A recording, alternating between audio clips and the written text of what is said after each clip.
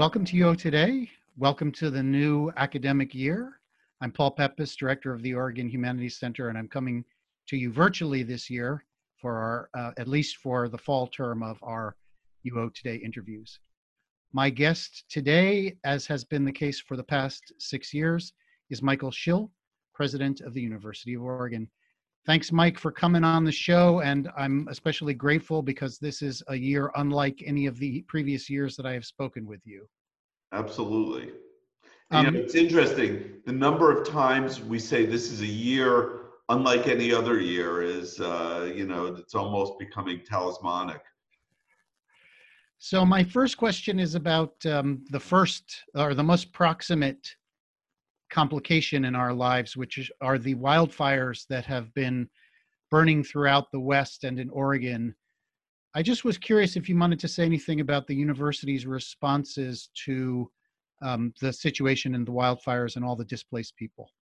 Yeah, so I mean, it is really just a tragedy, and we have both, for our community as well as communities all up and down the West Coast, and from the beginning, we have, and I know this is affecting everyone, but most particularly the people who have been evacuated, and the people who have lost homes, and the people who have there's some lost lives also in these fires.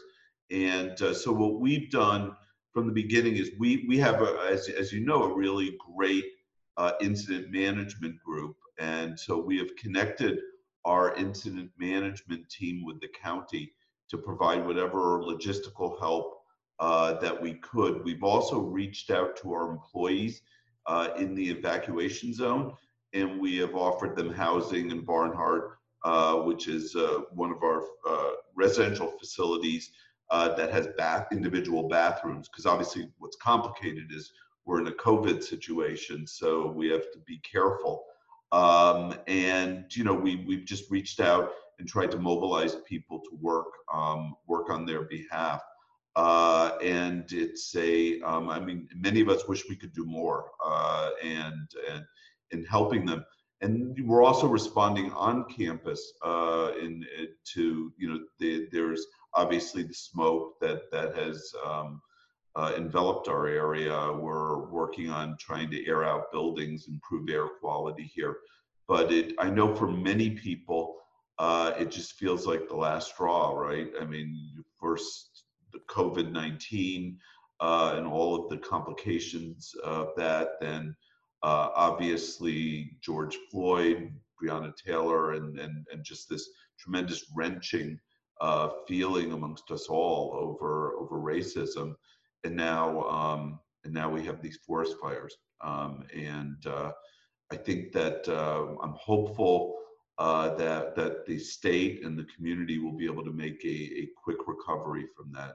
And again, my heart and the hearts of all of our folks here go out to anybody who's lost property or loved ones, and we hope that everything gets settled as quickly as possible. Amen to that. Let's start talking about the various other issues that you pointed to. Let's begin with the COVID and the changes that COVID brought to the University of Oregon. So last spring, the university had to quickly pivot to online and remote learning. Can you say a little bit about how that impacted students and professors from your perspective? Yeah, so I mean, it was obviously in the spring, it was incredibly challenging. And, I got to tip my hat to our professors and faculty and GEs. I mean, in 1 week, they were able to change their whole method of pedagogy, right? To be able to go online. If you had asked me to, do a Zoom back then, I would have looked at you and with this and been helpless. But people mobilized, and we were able to pull off the spring quarter fairly well. And now, as we're moving into the fall, we're a little more planned. It's going to be different this fall. We have put resources into online education. We have put resources into training.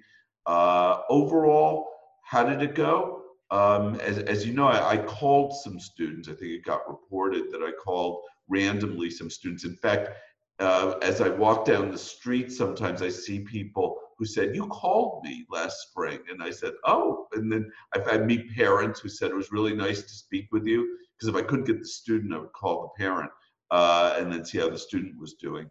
But I think overall it was good, but it wasn't great and there were some students who had trouble adjusting.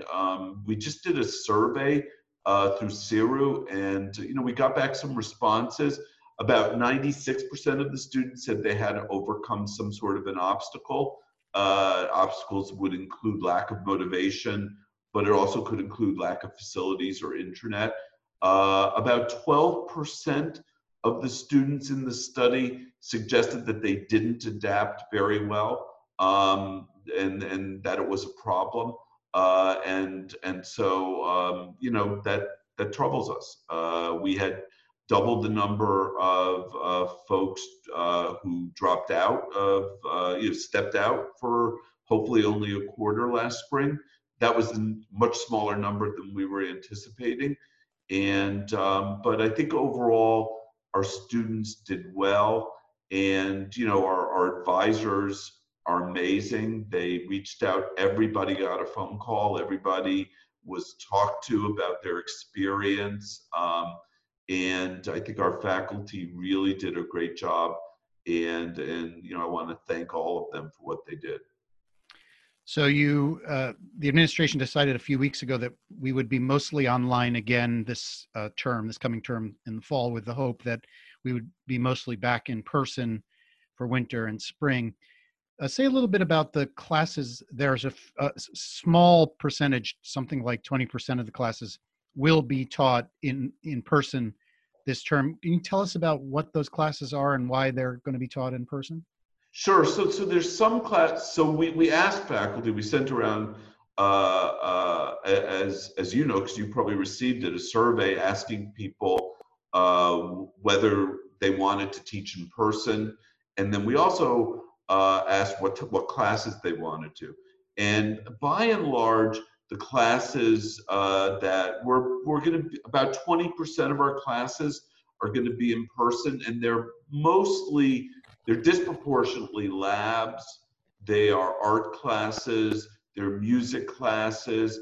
They're sort of classes that you wouldn't be able to teach, just very hard to teach remotely.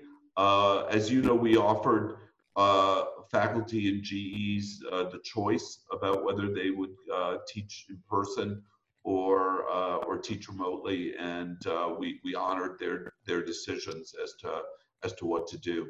So those are going to be the classes. We also have this space where we're going to allow a small number of professors who want to teach in person to teach in person this fall, to sort of see how it works in class. There'll be smallish classes, and there'll be social distancing and the like. And we're going to see how that works, so that we can have sort of a pilot for if we're able to be in person in the winter.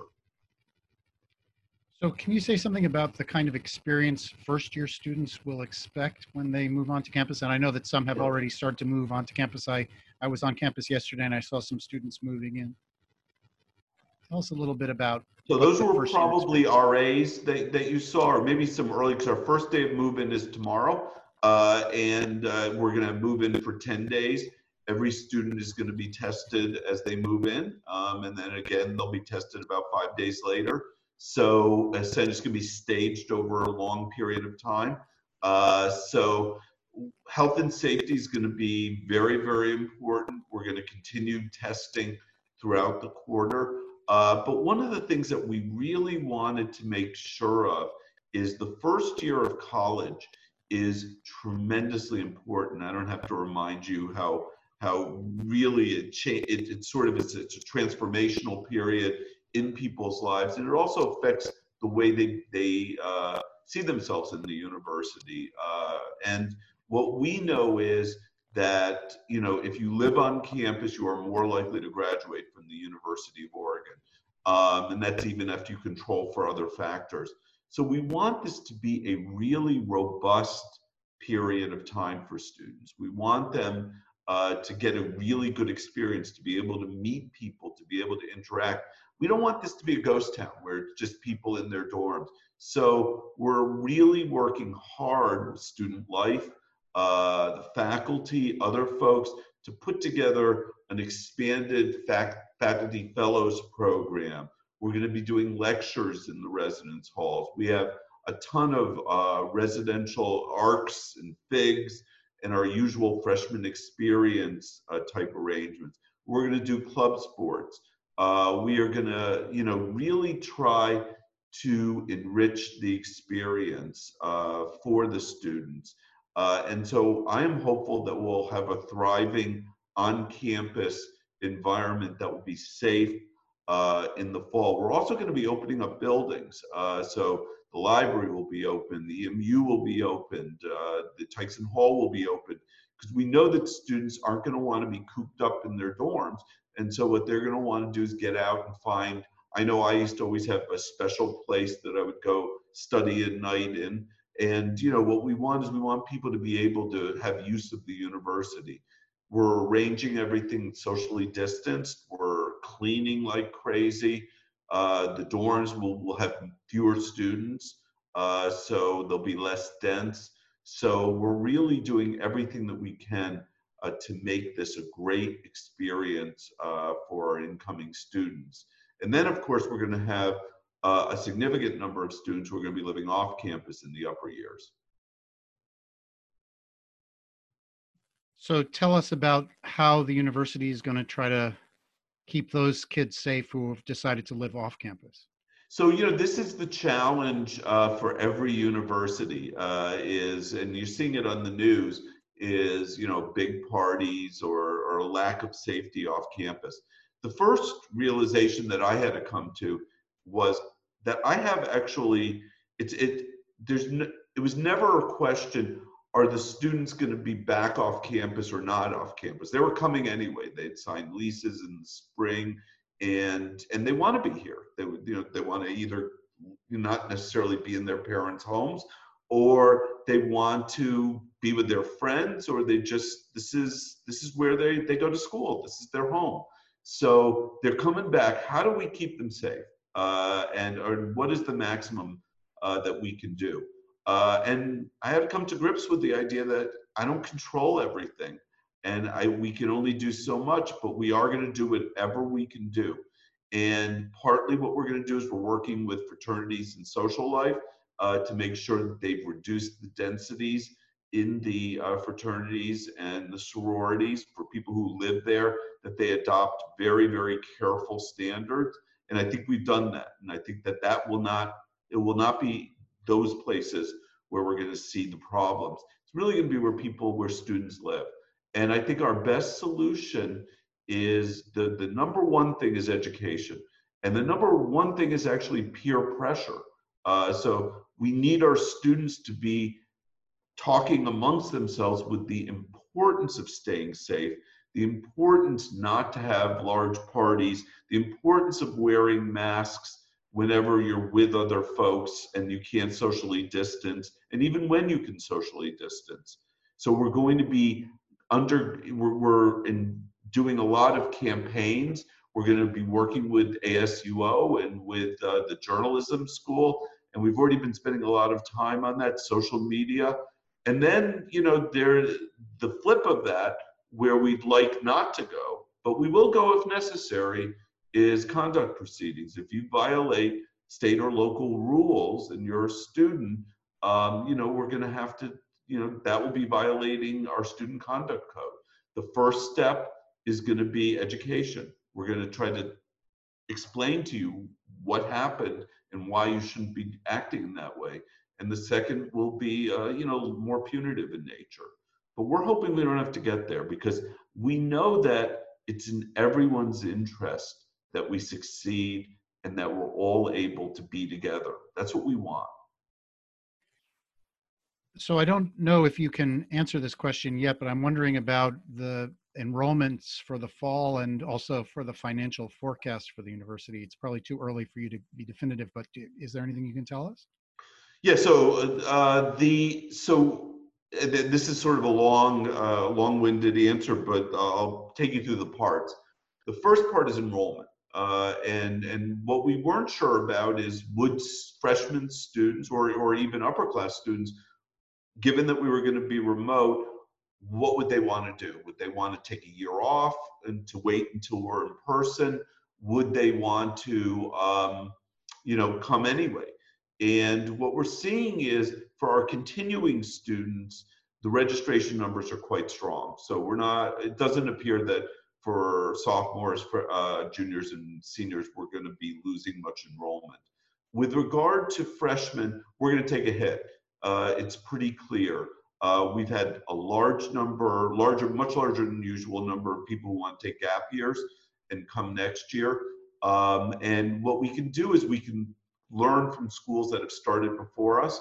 So we know that University of Colorado at Boulder, which in many ways is a similar type of school to the University of Oregon, they just took a hit on their freshman enrollment. Probably about 12% of their freshman class didn't come.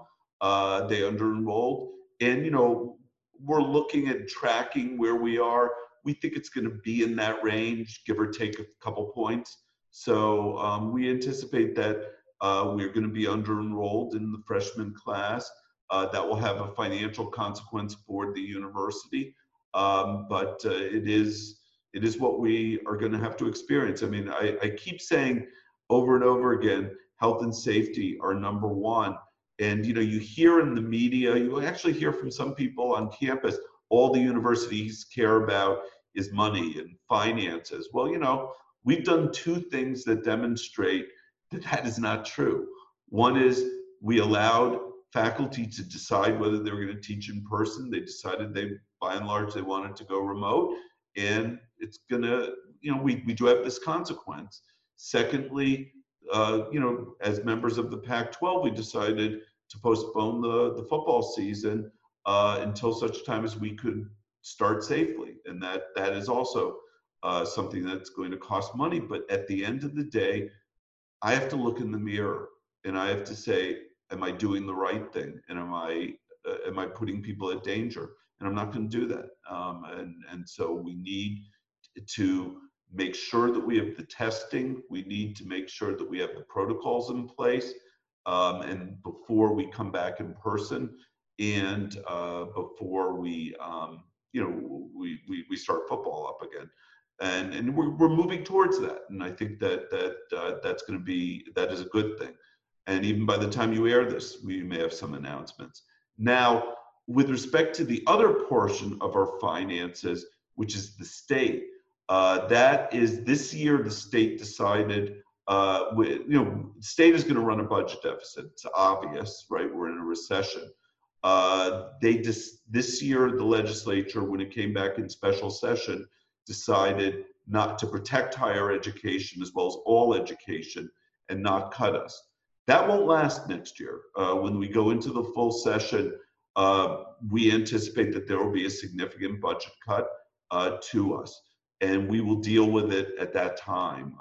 We are taking steps prudent steps to deal with that. We've negotiated with the union progressive pay reduction plan that will trigger at a certain point, probably we don't think in the fall, more likely to be in the spring once we hear about what our state cut is. And then both of those two things get added together.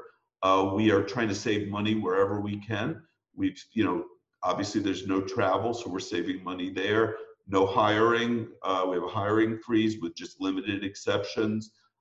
We are, engaging. We've had some work share program, and we're trying to find ways to save money. We established a committee jointly appointed by the Senate leadership and us to be looking at more long-range solutions.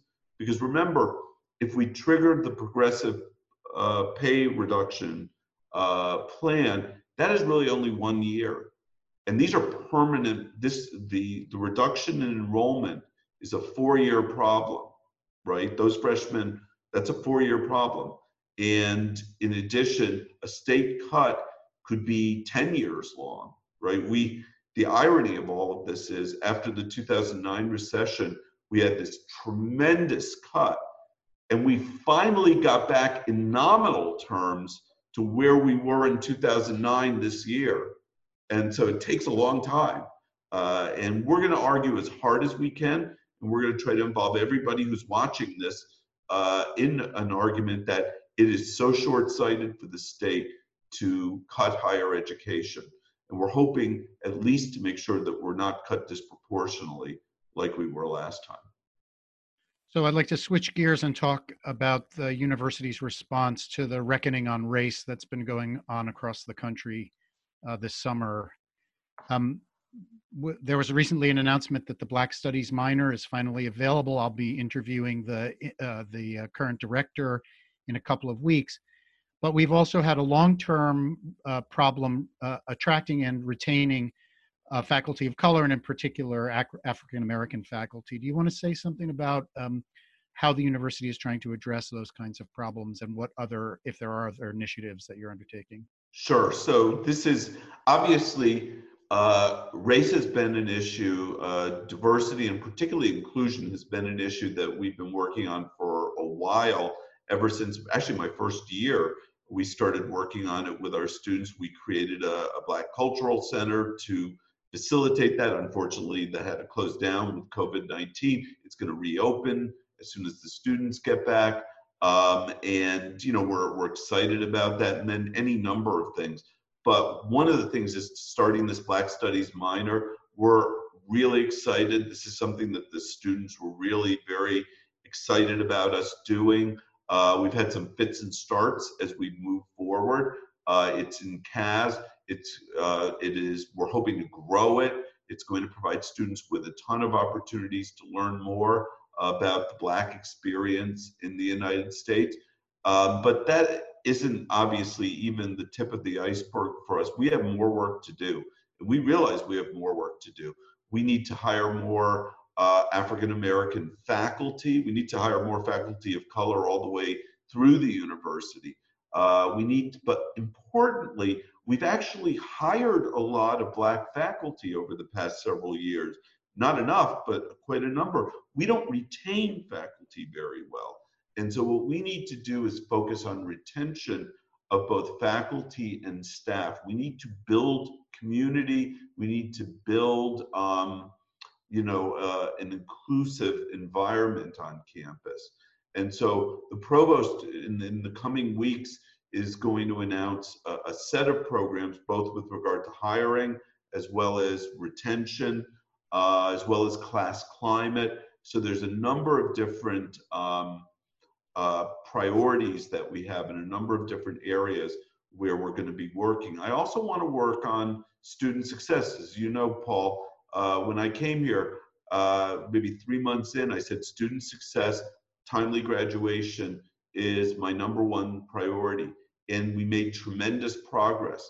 Everyone made progress, but we still have gaps between the graduation rates of our students of color and our white students.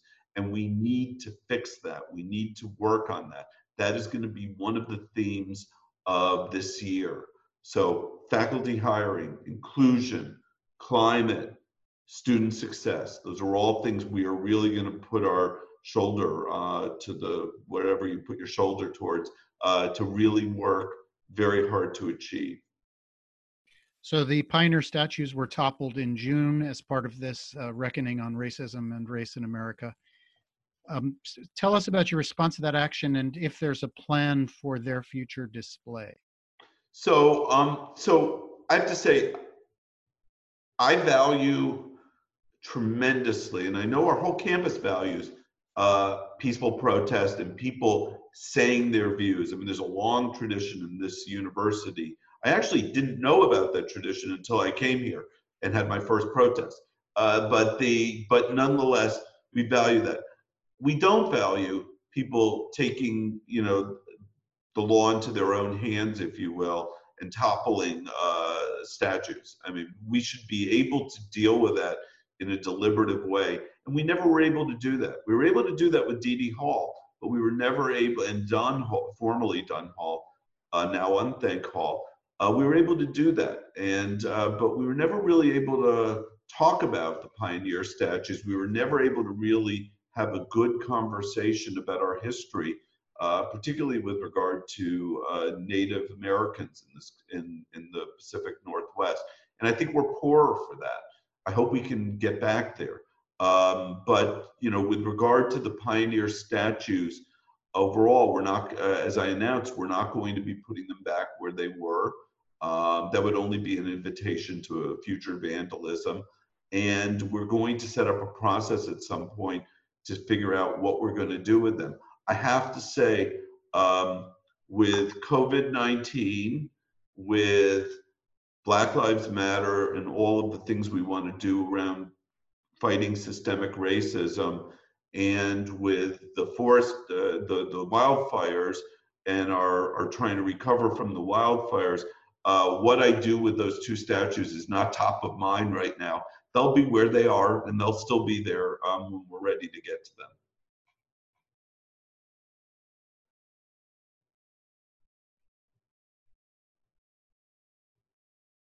Hayward Field's renovation is complete. Unfortunately, there can't be any events there. What are the plans? Are there plans to use that incredible facility in the fall sometime in this academic year? Yes, so there's several things going on. One thing that's going to have to happen is, because of all the ash, they're going to have to clean up Hayward Field, because as you know, there's ash everywhere. But but one of the things, the cross country team is already using it, so they're already using the outside facilities. The inside facilities are truly amazing, and our track coach is getting ready for a grand reveal for our track teams, and they'll be in cross country, and they'll be able to use those facilities. And then we're going to be thinking about ways in which there's so many people who want to be able to see Hayward Field, see the new Hayward Field, and experience it. And we're going to be thinking about ways to safely do tours in Hayward Field and engage people in this amazing new facility. And then, I don't know if many people know this, but part of Hayward Field is the new human physiology labs. And there's a clinic in there, and that is currently being worked on. It's a great space. It's being outfitted with equipment. And students will be using that facility too. I don't really have a sense about when it's going to be done, but I know the work is ongoing now. And you know, we're just incredibly grateful to Phil and Penny, who made it possible, Phil and Penny Knight, for Hayward Field to become really the #1 track venue in the world. So we're coming to the end of our time, and I wanted to ask you the question that I've asked you every time that we've spoken near the end of the interview, which is, have you read anything recently that you would recommend? So I've read one book, just finished, which is a great book. It's by a former mentor of mine, Bill Bowen, who used to be president of Princeton and president of the Mellon Foundation. And it's called Locus of Power, or Locus of Authority, and it's about shared governance. And I just had to write a paper about shared governance, which is sort of ironic, given I guess not ironic, but maybe appropriate for me. And I will give you the punchline is, I think shared governance is great, and I think it's important, and people who don't like it, I think, are wrong.